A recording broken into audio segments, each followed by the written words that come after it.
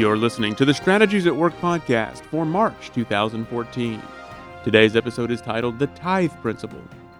There is a long-standing debate in the Christian community regarding the tithe principle. Many consider the principle a concept unique to the Mosaic Law. Then they conclude that since the Mosaic Law is obsolete, the tithe principle is obsolete. Though the tithe principle is incorporated into the Mosaic Law, the origination of the principle predates the Mosaic Law. The Mosaic Law is simply an example of its application.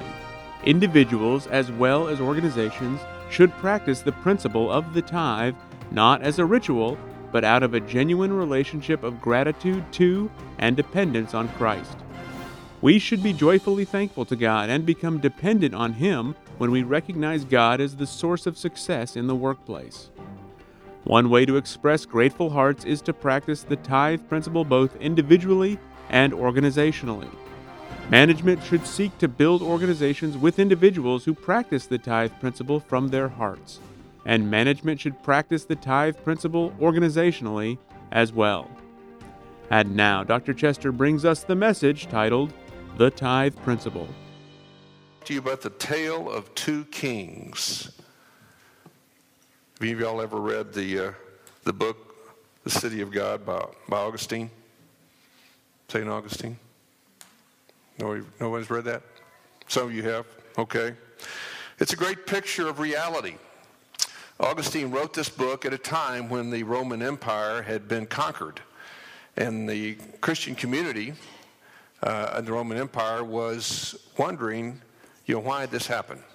You may recall that about 325, the Emperor of Rome actually eliminated the persecution of Christianity, which had gone on for so long, and adopted Christianity as the state religion. And so 100 years later, when this defeat happens and the Roman Empire is effectively collapsed, many in the Roman Empire began to question Christianity and began to question whether or not the Roman gods, the pagan Roman gods, were angry because Christianity had been adopted as the official state religion. So this prompted Augustine to write the book, The City of God. And of course, the opposite of the city of God is the city of man. So in the context of this discussion, what he's going into is the ultimate reality of the universe that we're dealing with. Now, most of you probably think you live in a city called Lethbridge, or some city close to Lethbridge, which on one level you do, but there's another level of reality that you need to be in contact with. The great patriarch Abram was very aware of this. In fact, as he walked out his life struggling with the reality of what it was to walk in faith, struggling with the reality of walking in the promises of God, he had to ponder this very question himself. And his answer to that question was that there was a city of God whose foundations was not material, whose reality was not material. It was beyond this existence. So Abraham is the first one that really struggled with this, and Augustine just came along some thousands of years later and reintroduced the discussion. But today we want to revisit this whole issue of the city of God and the city of man. We'll do it by talking about two kings. Two different kings. Obviously, one is going to be the king in one realm, and the other is going to be a king in the other realm. So the text I want to look at this morning is out of Genesis chapter 14. And I'm not going to read this whole text here. I forget that with Apple, things are slower. Have you all noticed that? Have you used Apple devices? They don't respond sometimes as quickly, and you got to be patient with them. So if I mess up a little bit on my switching slides, forgive me. Genesis chapter 14 records an interesting story that speaks to the whole issue of the tale of two kings. It speaks to the issue of the city of God and the city of man. Now you remember the background here is in Genesis chapter 12, we have a man named Abram introduced to us. Now up to this point, we've had a series of very interesting events go on. We've had creation, we've had the fall of man, and then we have man left to himself without any written revelation. And what happened to the state of man left to himself without any written revelation to guide him and direct him and help him make good choices? What happened to him? Remember the flood? Why the flood? You can talk to me, it's okay. I thought about getting a bunch of kids up here where I could just talk to them and the adults would just sit back and watch. That would probably work great. Well, man proved that his basic nature was very decadent, very sinful. So what he did is he just made things worse and worse and worse in terms of his rebellion against God, and God finally says, enough, that's it. We're going to do a reboot. So the reboot was the flood. And what God did was just take 8 people, put them in the ark, put some of the animals in the ark, wiped out everybody else. It's a reboot. Okay, now we start over with 8 people that are supposedly righteous people that know the Lord and want to walk with God, and now they're given another opportunity to do the same thing. Okay, no written revelation, but you know the Lord, pass it on to your heirs, and let's see how you do. What happened there? Ended up in the Tower of Babel. Remember that? What was the Tower of Babel all about? That was all about man building monuments for himself, about man self-glorifying. And so what did God do there? Another reboot. This time we'll judge this project, this city, and show again that man's efforts to define reality, man's efforts to do what man wants to do according to his will and ways will not stand before God. So now we've had these different experiments here where man, sinful man, fallen man, who is in need of reconciliation with God, has demonstrated that he can't do that very well. So now God's going to bring another era of time, and this is going to be an era of promise. So what he's going to do is give a promise to one man. And this promise was given to Abram. Abram was given the promise that I will bless you. I will make you a great nation and I will bless you. You will be a blessing to many. You will have a great name. Those who curse you will be cursed. Those who bless you will be blessed. And through you, all the nations of the world will be blessed. Now, that's Genesis chapter 12, verses 2 through 3, loosely quoted to you. But the end of verse 3 of chapter 12 says, through you all the nations of the world will be blessed. Now, do you recognize what that says? Does anybody know of a text in the New Testament that refers to that text? I'll give you a hint. Galatians chapter 3.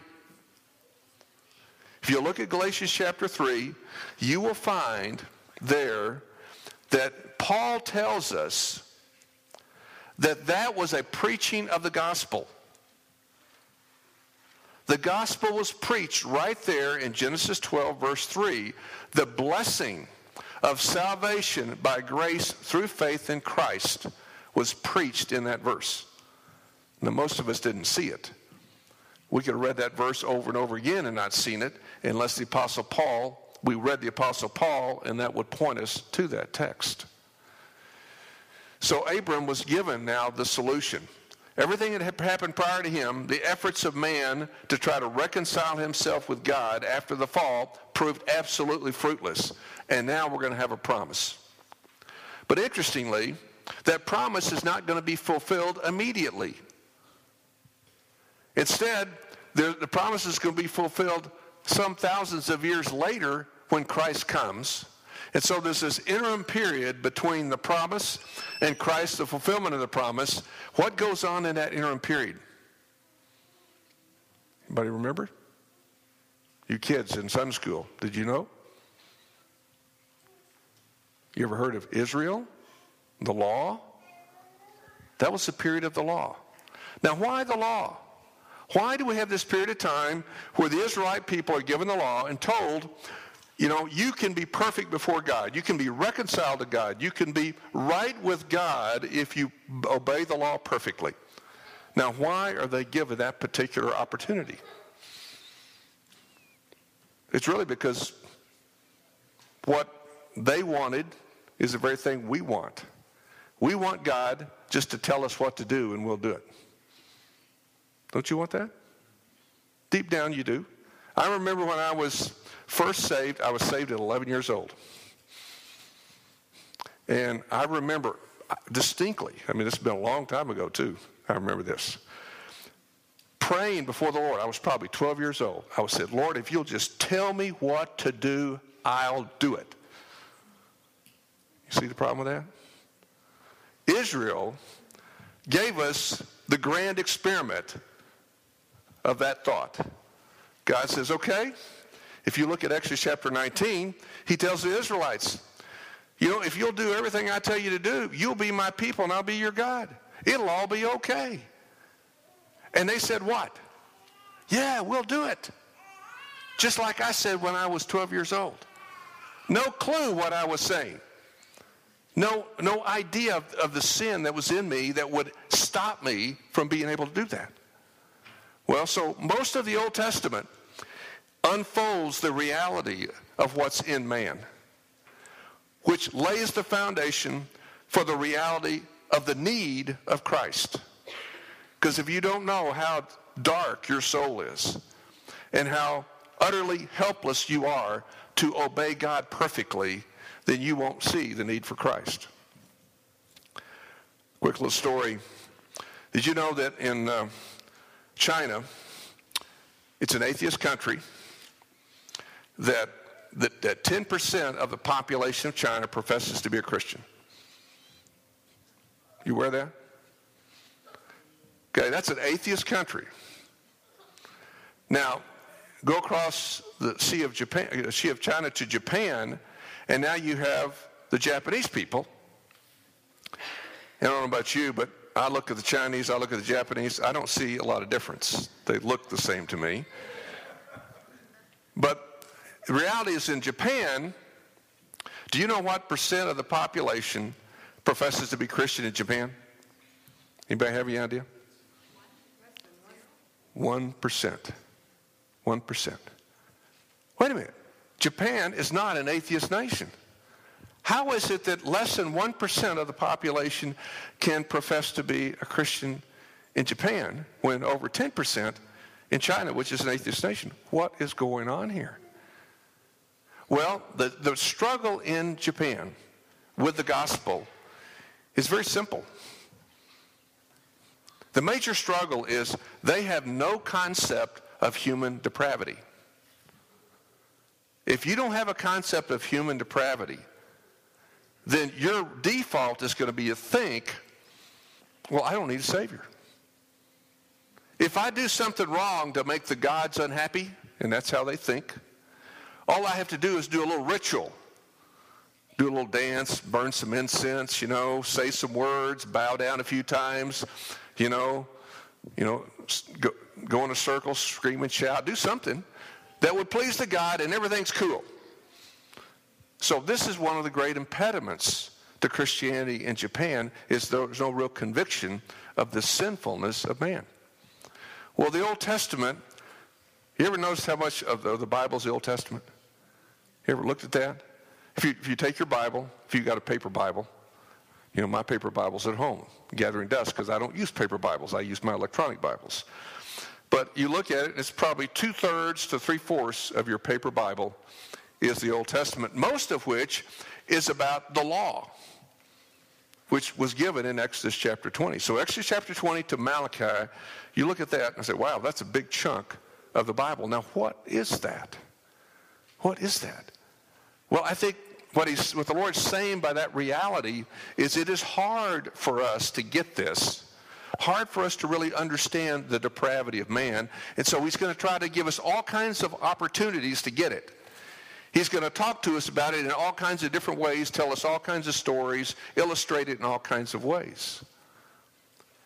Because you've got to be clear that you cannot do enough to gain standing with God.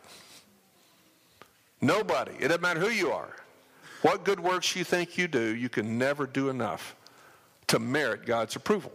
Which means the only way you can stand before God accepted is based on the blood of Christ. And Christ, the coming of Christ, was promised to us. Actually, in Genesis chapter 3, it was promised to us But in Genesis chapter 12, that promise is again stated now in the context that this heir of Abraham would indeed be the one that would bring us reconciliation with God. So this is the context of what we want to talk about this morning, is this particular story and how this plays out. Because now Abraham has been given a promise, and guess what? Have you noticed that when God gives you a promise, what's going to come next? A test. And the first test he had was the promise that he was given was to come through his heir, and he had no heirs. Now that is a problem, isn't it? Now how is this going to happen? My wife Sarah and myself, we have no children, and yet you've told me that this promise is going to be fulfilled through my heirs. Could you explain this to me, please? So he's got that first problem coming along. The next problem that comes along is there's a famine, and they have to run down to Egypt to find something to eat. And everybody's looking at Sarah saying, this is a beautiful woman. By the way, Sarah at that time was an old woman. Did you know that when they went down there? Yeah, she was probably about 65 years old, something like that, 65, 70, in that range. And she was a beautiful woman. So Abraham gets down there and says, if you say I'm your husband, they'll kill me and take you. But if you say you're my sister, well, they'll spare me. What's that? That's called unbelief. See, so he's tested right there. Then the next test comes along, is after they come back from Egypt, it says that he got very wealthy. Did you know wealth is a test? Yeah, it's a test. He got very wealthy, and Lot, his nephew, who also had traveled with him to the promised land, he also became wealthy. And so now they're dwelling together, and they've got a lot of people and a lot of livestock and cattle, all this stuff. And now the people begin to bicker. Now, I'm sure none of you have ever seen that, but they couldn't get along. And so Abram went to Lot and said, look, there's no reason for us to be fighting amongst each other. We just need to split up, and you can take whatever land you want. And Lot says, okay, I'm going to take the fertile land of the Jordan, and I'm going to leave the Rocky Mountains up to you. So he takes the best land and takes his people and goes, and now he lives there, and he decides to move into a city called Sodom. Sodom was a decadent city, a wicked city, an evil city, a city that was living in the fullness of the depravity of man. And so the next test that comes along is a war. God's so creative in how he can test us. It's just no end of circumstances that he can set up to test us. So here comes this war, this group of military people headed up by 4 kings, comes down from the north down to Sodom. Now, Sodom, the best we can tell, we don't know exactly where Sodom was, but we think it was at the southern end of the Dead Sea. Sodom and Gomorrah and several other cities were down there. And so here these kings come down here because Sodom and Gomorrah had been subject to these 4 kings, and they rebelled. So the 4 kings come down to assert their authority and to assert their rule on Sodom and Gomorrah. And in the process, what they do is they basically wipe out the armies that are opposing them, take Lot and the other people of Sodom, and they take the goods, the food, and all the nice furnishings and all the ladies' clothes and all that stuff, and now they take it back with them up to where they live. So that's where we want to pick up the story, is the reality these 4 kings seized all the goods of Sodom and Gomorrah and all their food. Then they went away. They also carried off Abram's nephew Lot and his possessions, since he was living in Sodom. Okay, so here's a map here to show you kind of what things are like. I wish I had a pointer, but basically the upper right portion, northeast of the Sea of Galilee, is where these kings lived. Sodom and Gomorrah are down south of the Dead Sea. Now, Abram is living to, north of the Dead Sea and to the west. Now, I tried to scale this off, and it looks like to me that the distance between the Sea of Galilee and the Dead Sea is I'm going to say a couple thousand kilometers, maybe something like that. That's a guess. So how long would it take you to go that distance if you were traveling by foot? Maybe 10 days? Could you do that in 10 days? Could you do 50 kilometers a day on foot? Could you do that? Yeah, something like that. But it kind of gives you a sense. That's not exact, just a real rough sense, to let you know that what's going to happen here with these armies moving around takes time. It's not instantaneous. They didn't just jump on a 747 and get there in a few hours. This was a lengthy period of time. Okay, so here's Abram. He's sitting in his home, minding his own business, and all of a sudden a man escaped from the battles, and I guess he knew that Abram was related to Lot. And so the text says a man who escaped came and reported this to Abram, the Hebrew. Abram means exalted father, and Hebrew means one from beyond. Now Abram was living near the great trees of Mamre, the Amorite, a brother of Eshcol and Aner, and all of which were allied with Abram. When Abram heard that his relative had been taken captive, he called out of the 318 trained men born in his household and went in pursuit of them as far as Dan. Now the city of Dan is located north of the Sea of Galilee.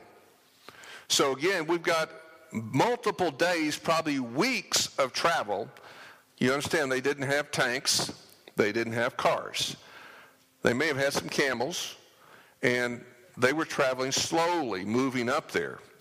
Now you might say, well, they only had 318 men, and that's not true. They had at least that, but they also had, if you look at the end of the text, you'll see that these three buddies, these friends, Mamre, Eshcol, and Aner, they also went with him. So he had a bigger army than the 318, but they traveled up north and found the kings, found Lot and all the citizens of Sodom, found the goods that they had stolen, and now what he does is he pulls together an attack.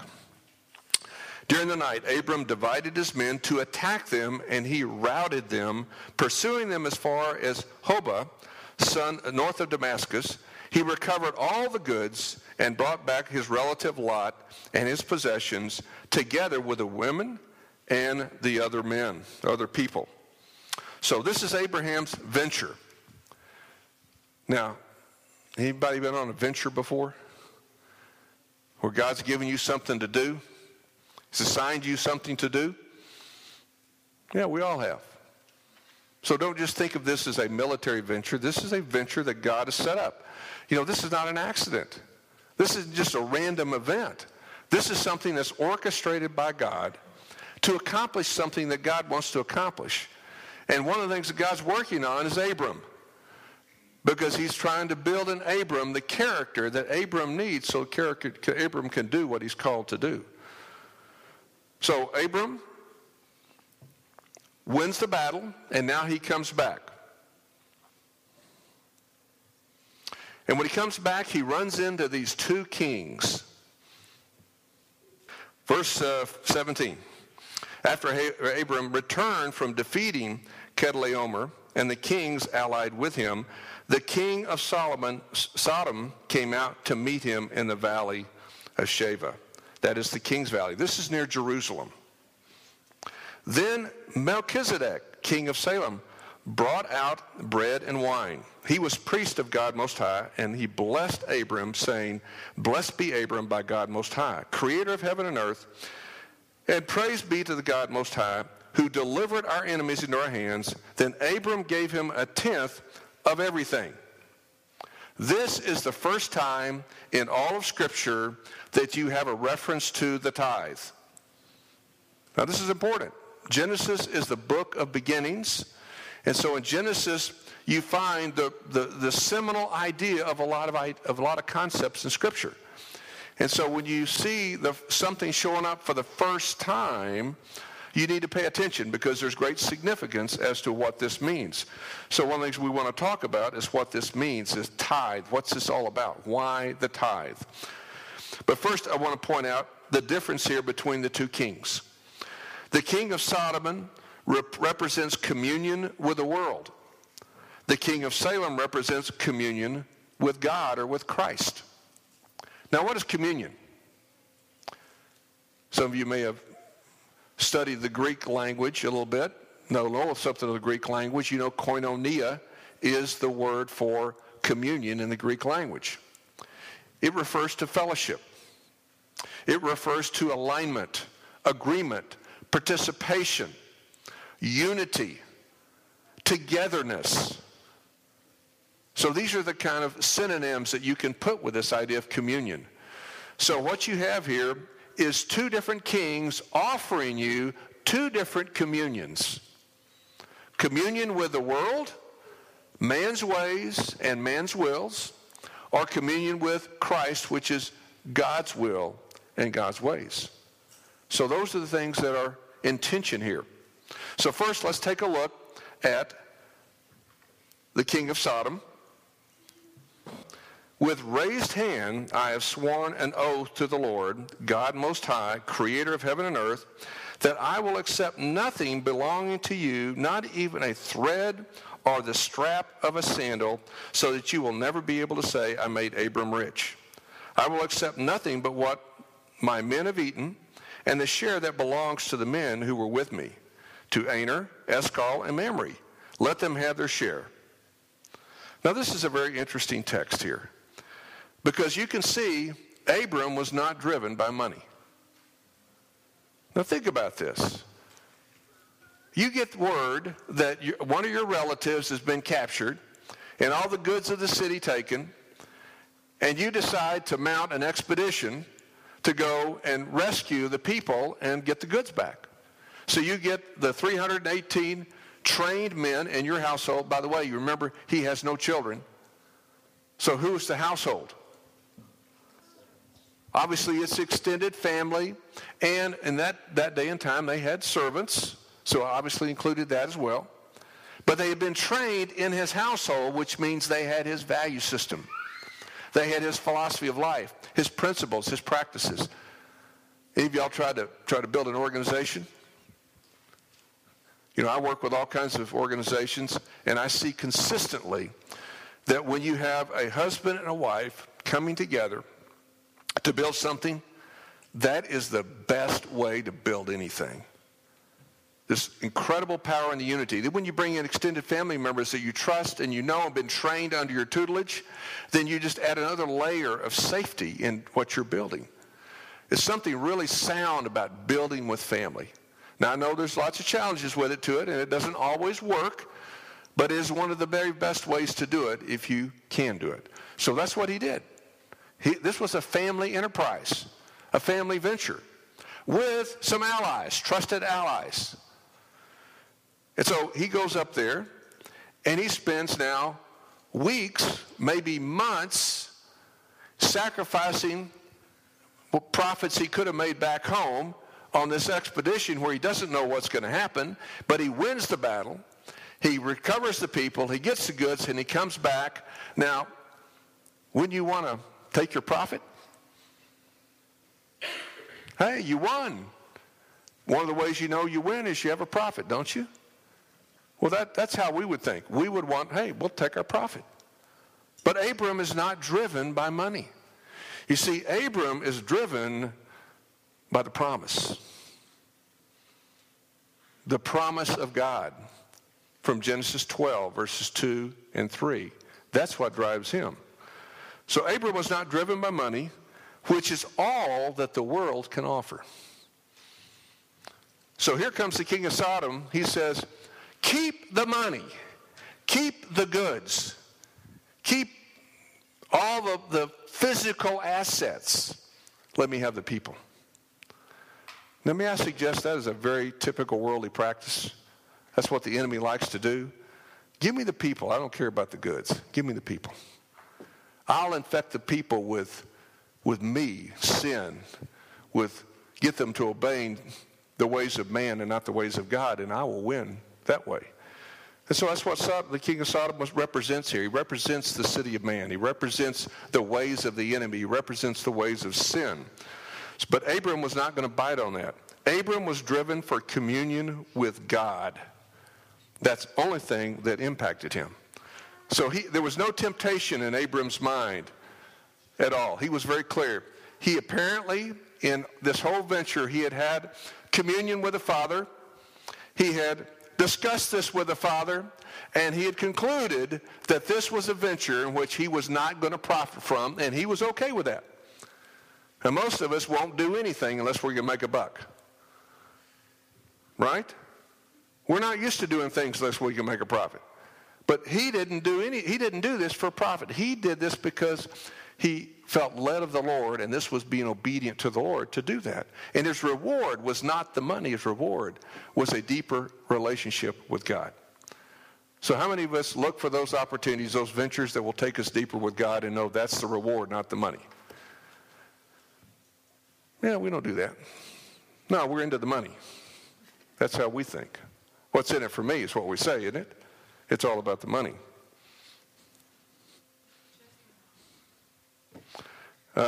Maybe, we're having so much difficulty with this, I'm just going to not worry about that, okay? All right, so that's really a challenge. All right, well, let's go on. I'm going to go on to Melchizedek here. Melchizedek is a very interesting guy. He appears only a few times in Scripture, and arguably, this is one of the first theophanies in Scripture. You know what a theophany is? A theophany is a pre-incarnate manifestation of Christ. Christ became incarnate. He came in the flesh, many, many years later. It's recorded in the New Testament. But in the Old Testament, we have what appear to be some appearances of Christ prior to his actual incarnation. That's why we call it a pre-incarnate appearance. So many theologians view this as one of the first theophanies.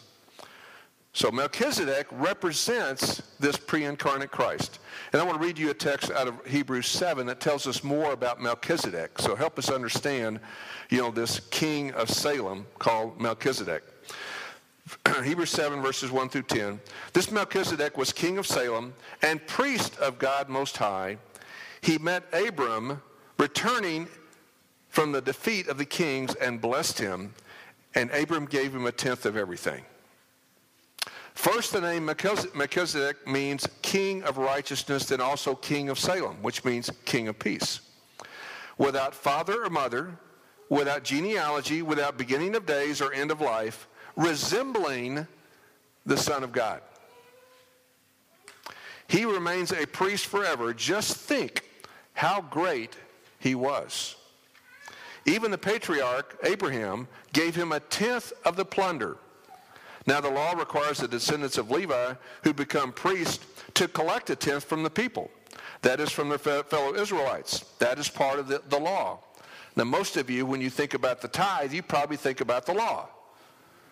But keep in mind, this is the first appearance of the tithe in Genesis 14. The law is not going to show up until Exodus 20. So we're way ahead of the law. But he now refers to the law and points out that in the law, we have the tithe, the concept of the tithe incorporated into the law. And they take the law, the tithe, from the fellow Israelites, even though they are descended from Abraham. This man, referring back to Melchizedek, however, did not trace his descent from Levi. Melchizedek did not have a genealogy. He did not have a mother or father. He didn't have an origin.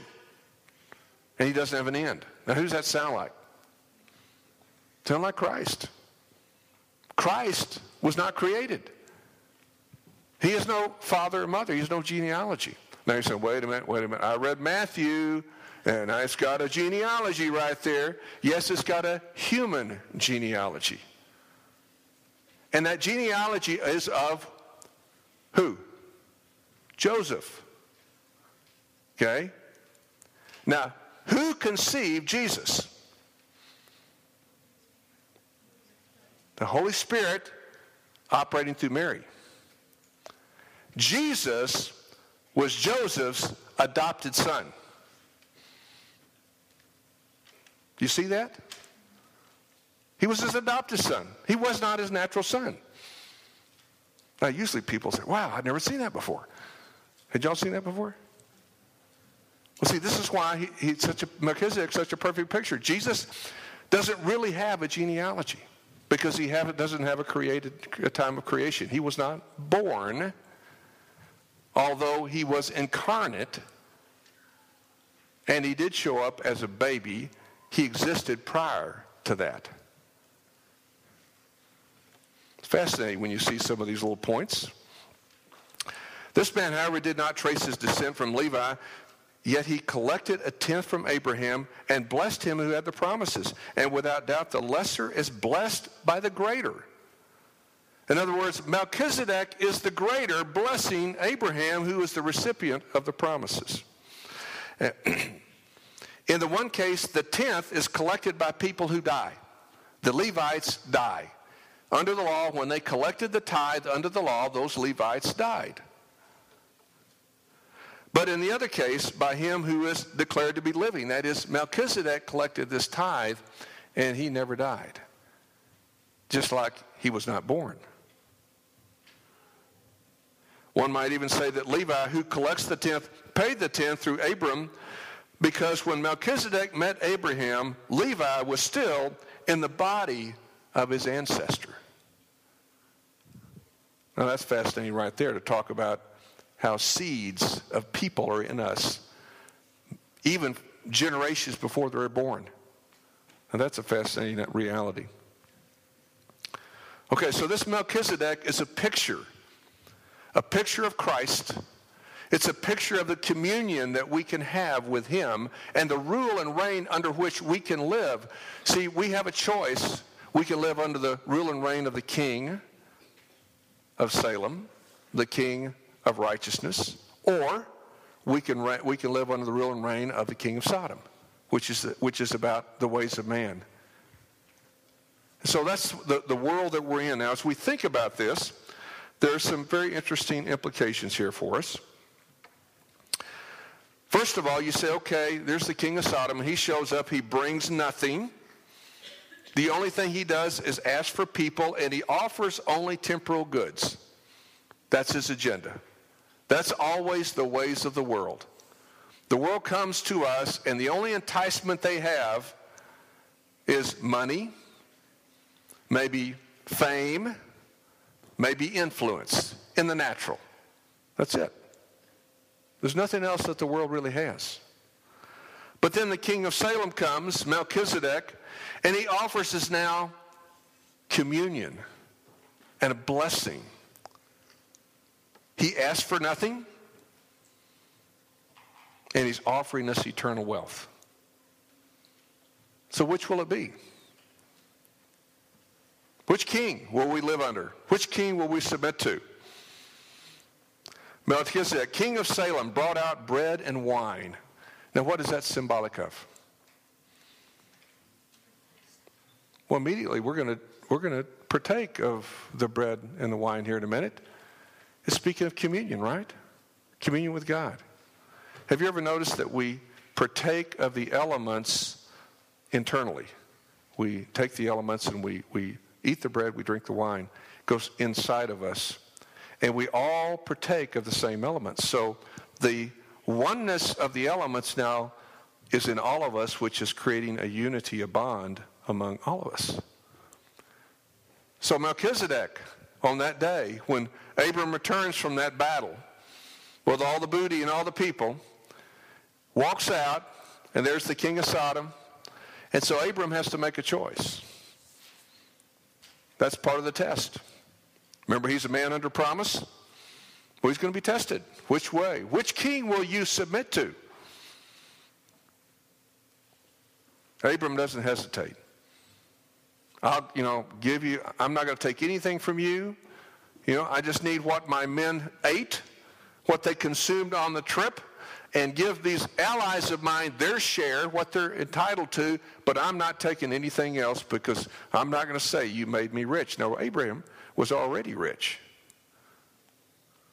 But see, Abram wanted to go the extra mile and be sure there was no confusion. I am not submitting to the king of Sodom.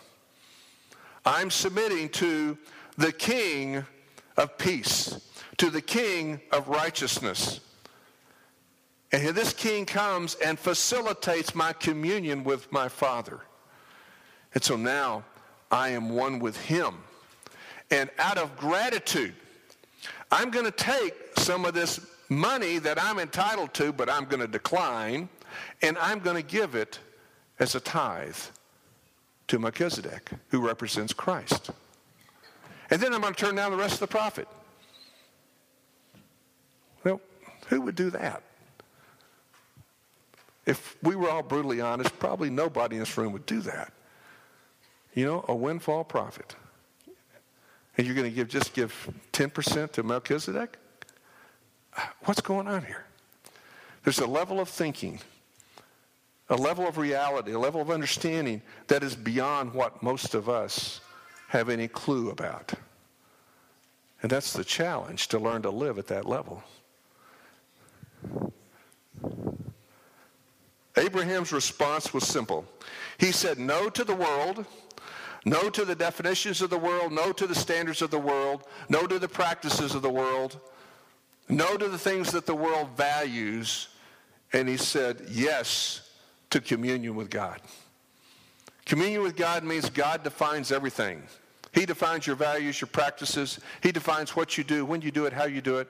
It is his will, not your will. It's his ways, not your ways. That's what he said yes to. Interesting, in the very next chapter, in chapter 15, Abram's having a little remorse. You ever have that experience where you did something, you thought, well, that was the right thing to do, but now you're second guessing it, like, okay, was that really smart? I mean, we don't know how much money he passed. Okay, I don't know how to denominate it. I mean, was it $100 million, $200 million, $500 million? What was it? I don't know what was the value of the goods in Sodom? Who knows? They had a lot of fancy dresses for the ladies. It could be very expensive. Okay, a lot of fancy furniture could be very expensive. So he might have been, wondering about this as he goes on, and the Lord visits him. And he says, I am your shield. The Lord's speaking to Abram. I am your shield and your exceedingly great reward. And Abram says, now this is so cool because he's not thinking about the money. See, immediately we start thinking about the money. He says, who's my heir? You gave me a promise. It requires an heir. I have no heir. Right now, the only heir I have is this guy, Eliezer of Damascus. He's really not my son. Who's my heir? And the Lord says, don't worry, you'll have it. And then it says, and he believed God, and God accredited that as righteousness. A picture, again, of where we're all going with this.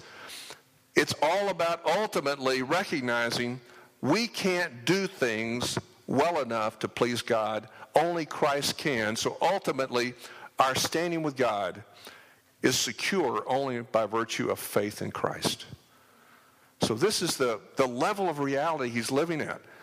I mean, when I study this and look at this, it just taxes me and challenges me to a whole new level that I don't think I've begun to touch. All right, I want to make some observations about the tithe here. As we look at this text, and let me just read verses 17 through 20 again to you. Then Abraham returned from defeating Chedorlaomer and the kings allied with him. The king of Sodom came out to meet him in the valley of Sheva, I think that's correct. That is the valley, the king's valley. Then Melchizedek, king of Salem, brought out bread and wine. He was priest of the Most High God, and he blessed Abram, saying, blessed be Abram by God Most High, creator of heaven and earth, and praise be to God Most High, who delivered your enemies in your hands. Then Abram gave him a tenth of everything. So number one, first thing I noticed about this is the tithe was a response of the heart, not a ritual. A response of the heart, not a ritual. Now remember I talked to you about the Japanese and how the Japanese think. They don't see that they are fundamentally depraved, that is fallen, have a sin nature. They think they make mistakes. And they may call them evil, but they're just generally mistakes.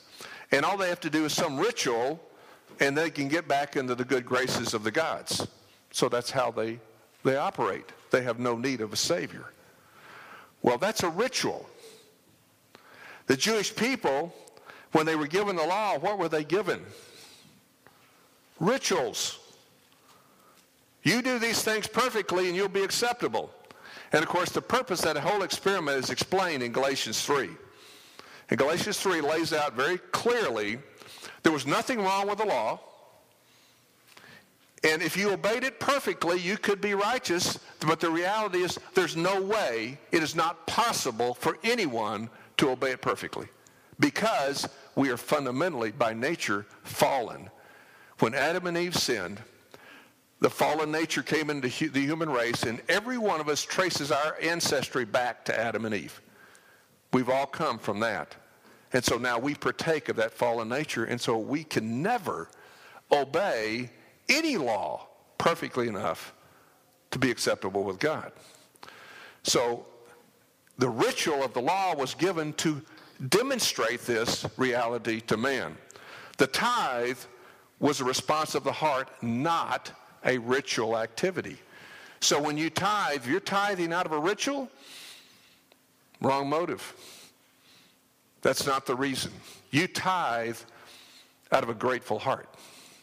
Secondly, the tithe was made from the profit of the venture, though the profit was in the end declined. You see, it really doesn't matter what's in it for you.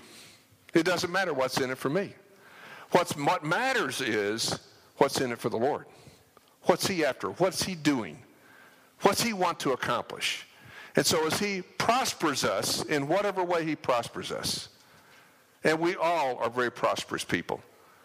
All you got to do is spend a little time traveling around to some of the really poor countries of the world. Like when I went to South Africa, and I'm driving from the airport to the home of the host, and we drive past this large area, and there's all these things out there. I said, "What is that?" He said, "Oh, well, those are the poor people."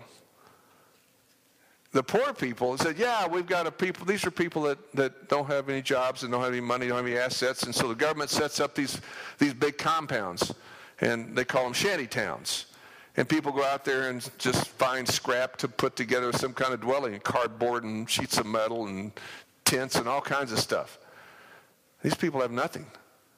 And then every day they go out and try to find some way to find food, which means a lot of times they steal, and crime rate is very high there.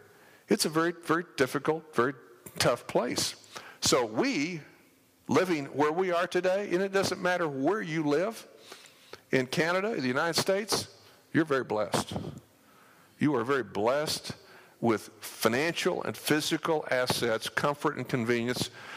And so don't ever think, well, woe is me, poor, I don't have as much as so-and-so had. You have got great blessings. In fact, you have what you need to do what you're called to do.